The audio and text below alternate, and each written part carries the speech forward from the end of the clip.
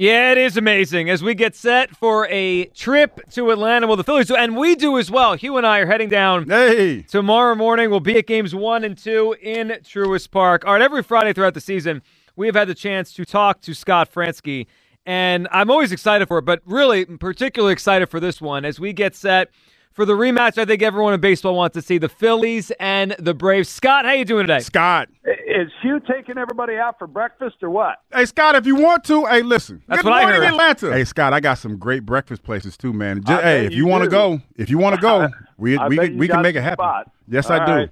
So, Scott, this is the question I have for you because on my television, the atmosphere at the bank was bananas. How was it in person? Bananas. I mean, it's really. I mean, I don't go to many sporting events other than Phillies games, obviously, but it's certainly unlike anywhere else in baseball in my mind.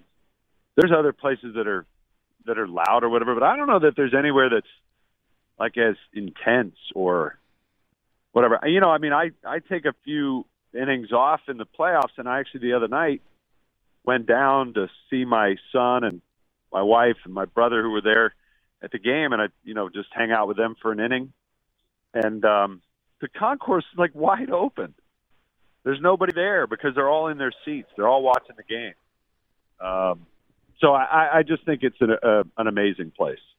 Scott, maybe you remember, I mean, you probably do better than I do, and maybe our audience does. I don't remember the crowd being as central of a part of the story in the last great Phillies run. From 07 to 11, they were great crowds. Yeah. I mean, and it was sellouts, so it wasn't like people weren't there. But in the playoffs, it was loud. I remember it being loud, but I don't remember it being part of the story the way it is now. What do you remember? Do you sense that too?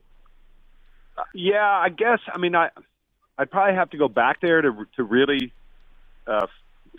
fairly answer this question. But the way I see it now is that I don't remember those teams back then being so in love with the crowd. The way, you know what I mean? Like we talked about it all last October, sort of the mutual love between team and town and team, right? I mean, it was a two-way street without a doubt. A lot of that started, kind of with Harper and the way he was so vocal about his love of the fans here, right? And I think it's only grown since then, whether it was, all the Trey Turner standing ovation stuff or whatever. But I just don't think I don't remember it being as much of a two-way street back then. I mean, they the players made remarks about the fans, saying, "Oh yeah, it's a great place to play, and you'll see it and whatever." But I don't know that they were as vocal about it as this club. Scott, let's get into it. It starts tomorrow night in Atlanta, game number 1, the Phillies and the Braves. When you think about this series and you think about the matchup here, like what to you stands out as the biggest thing that's going to decide this? The days off, I think, give both pitching staffs a leg up, potentially because you could run Strider out there twice. They could run Fried out there twice. Same thing with Phillies and Wheeler. So I'm not sure if that benefits one or the other. But if there's one thing in this series you think will go a long way in deciding it, what's on your mind right now?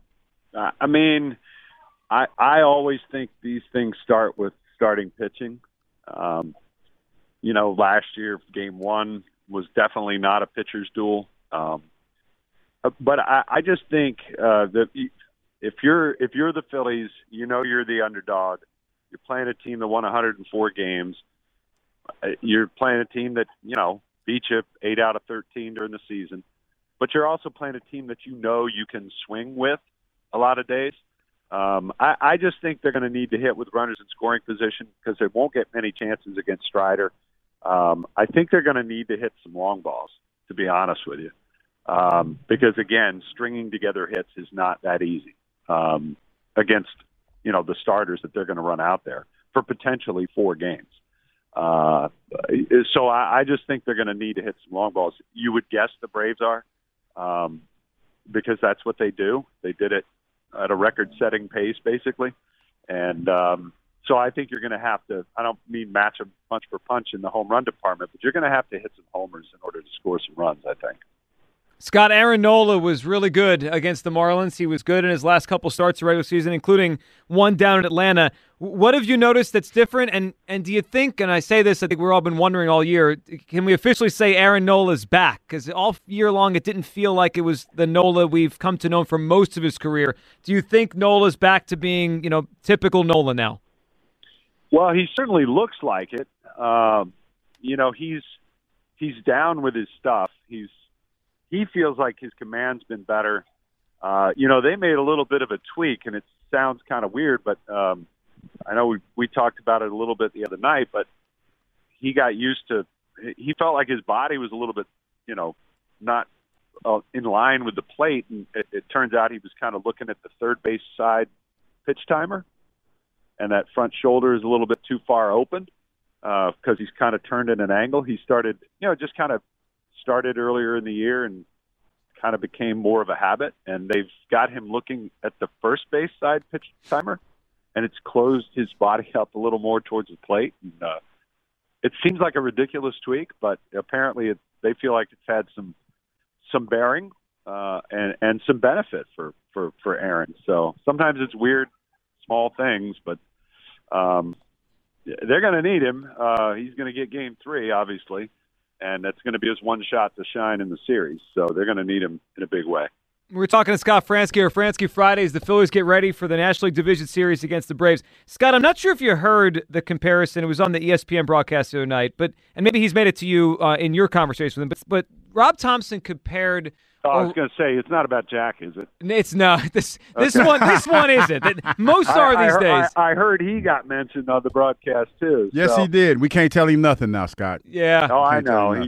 He's slumped over because his head's so big and heavy now. He tried to come into the studio before you came on, and he didn't fit in here, so we told him to go away.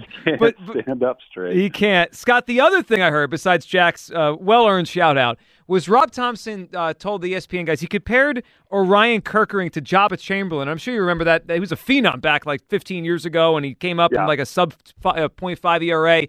When I heard that, Scott, it made me think that he might be ready to unleash him, because if he thinks he's that good, why not? And we saw him, get an inning under his belt against the Marlins. Do you think we're going to see Orion, as we move into this now against the Braves, pitch in a bigger spot pretty soon here?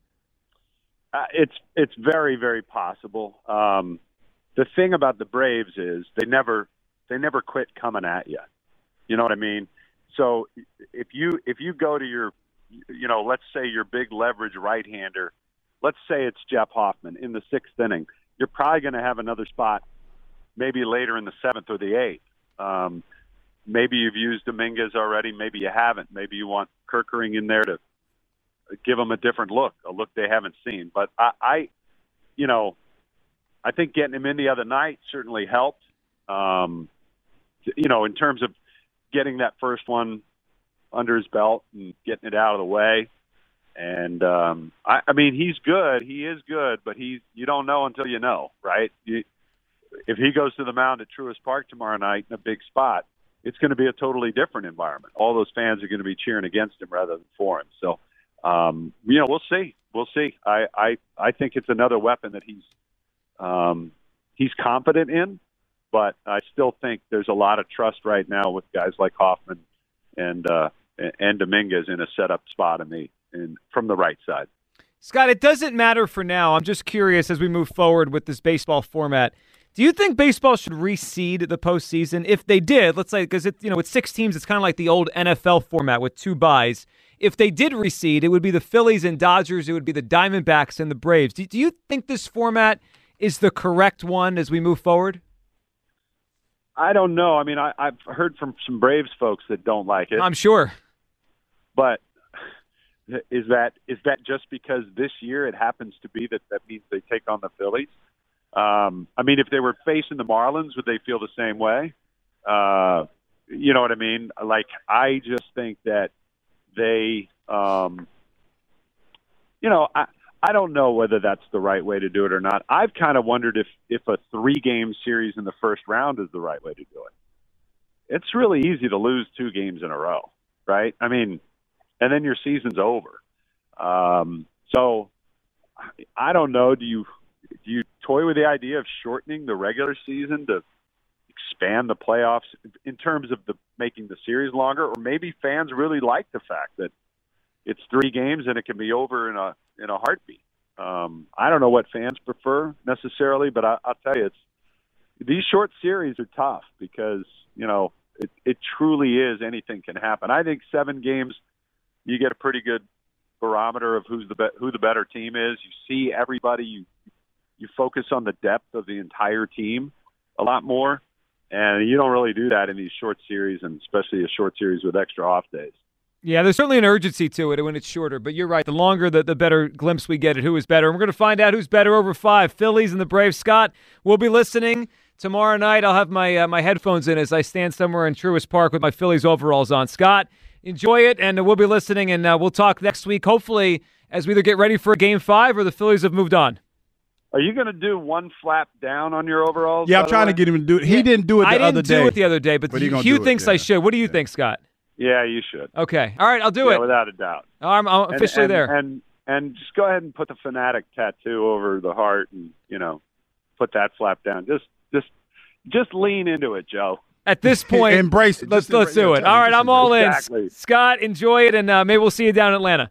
All right, sounds good, guys. There we go. Scott Franzke on a Franzke Friday talking about this series. And, boy, everything he said, it just gets me even more excited. I'm at the point now where I expect this. 215-592-9494. We'll get back to all your phone calls here, your reaction to what Scott said. And do you now expect the Phillies to win the series? Is there more hope or expectation they're actually going to go do it? And we'll continue the discussion on the Eagles. I'm worried about this game and this Niners-Cowboys thing. I mean, Hugh and I are totally right on this. It is better for the Eagles if the Niners win this game. The Niners lose this game and the Cowboys win. It is better for the Eagles this week if the Cowboys win and the Niners have a loss on their ledger. I mean, it's math. Also, we get back. Let me hear all your calls. We'll eavesdrop a little bit here. Not on L.A., because I don't think they care about the Rams. It's time to check in down in Atlanta. What are they saying right now about this series? We're at Sports Radio 92.9 the game, and I don't know why I get roped into that. I guess like Scott said, I got to lean into it, man. I was there for a while, so I guess I just have to lean into it. Good morning, Atlanta. I got to lean into it. It's all coming up next. Sports Radio 94 WIP. Snap in action this NFL season with FanDuel in partnership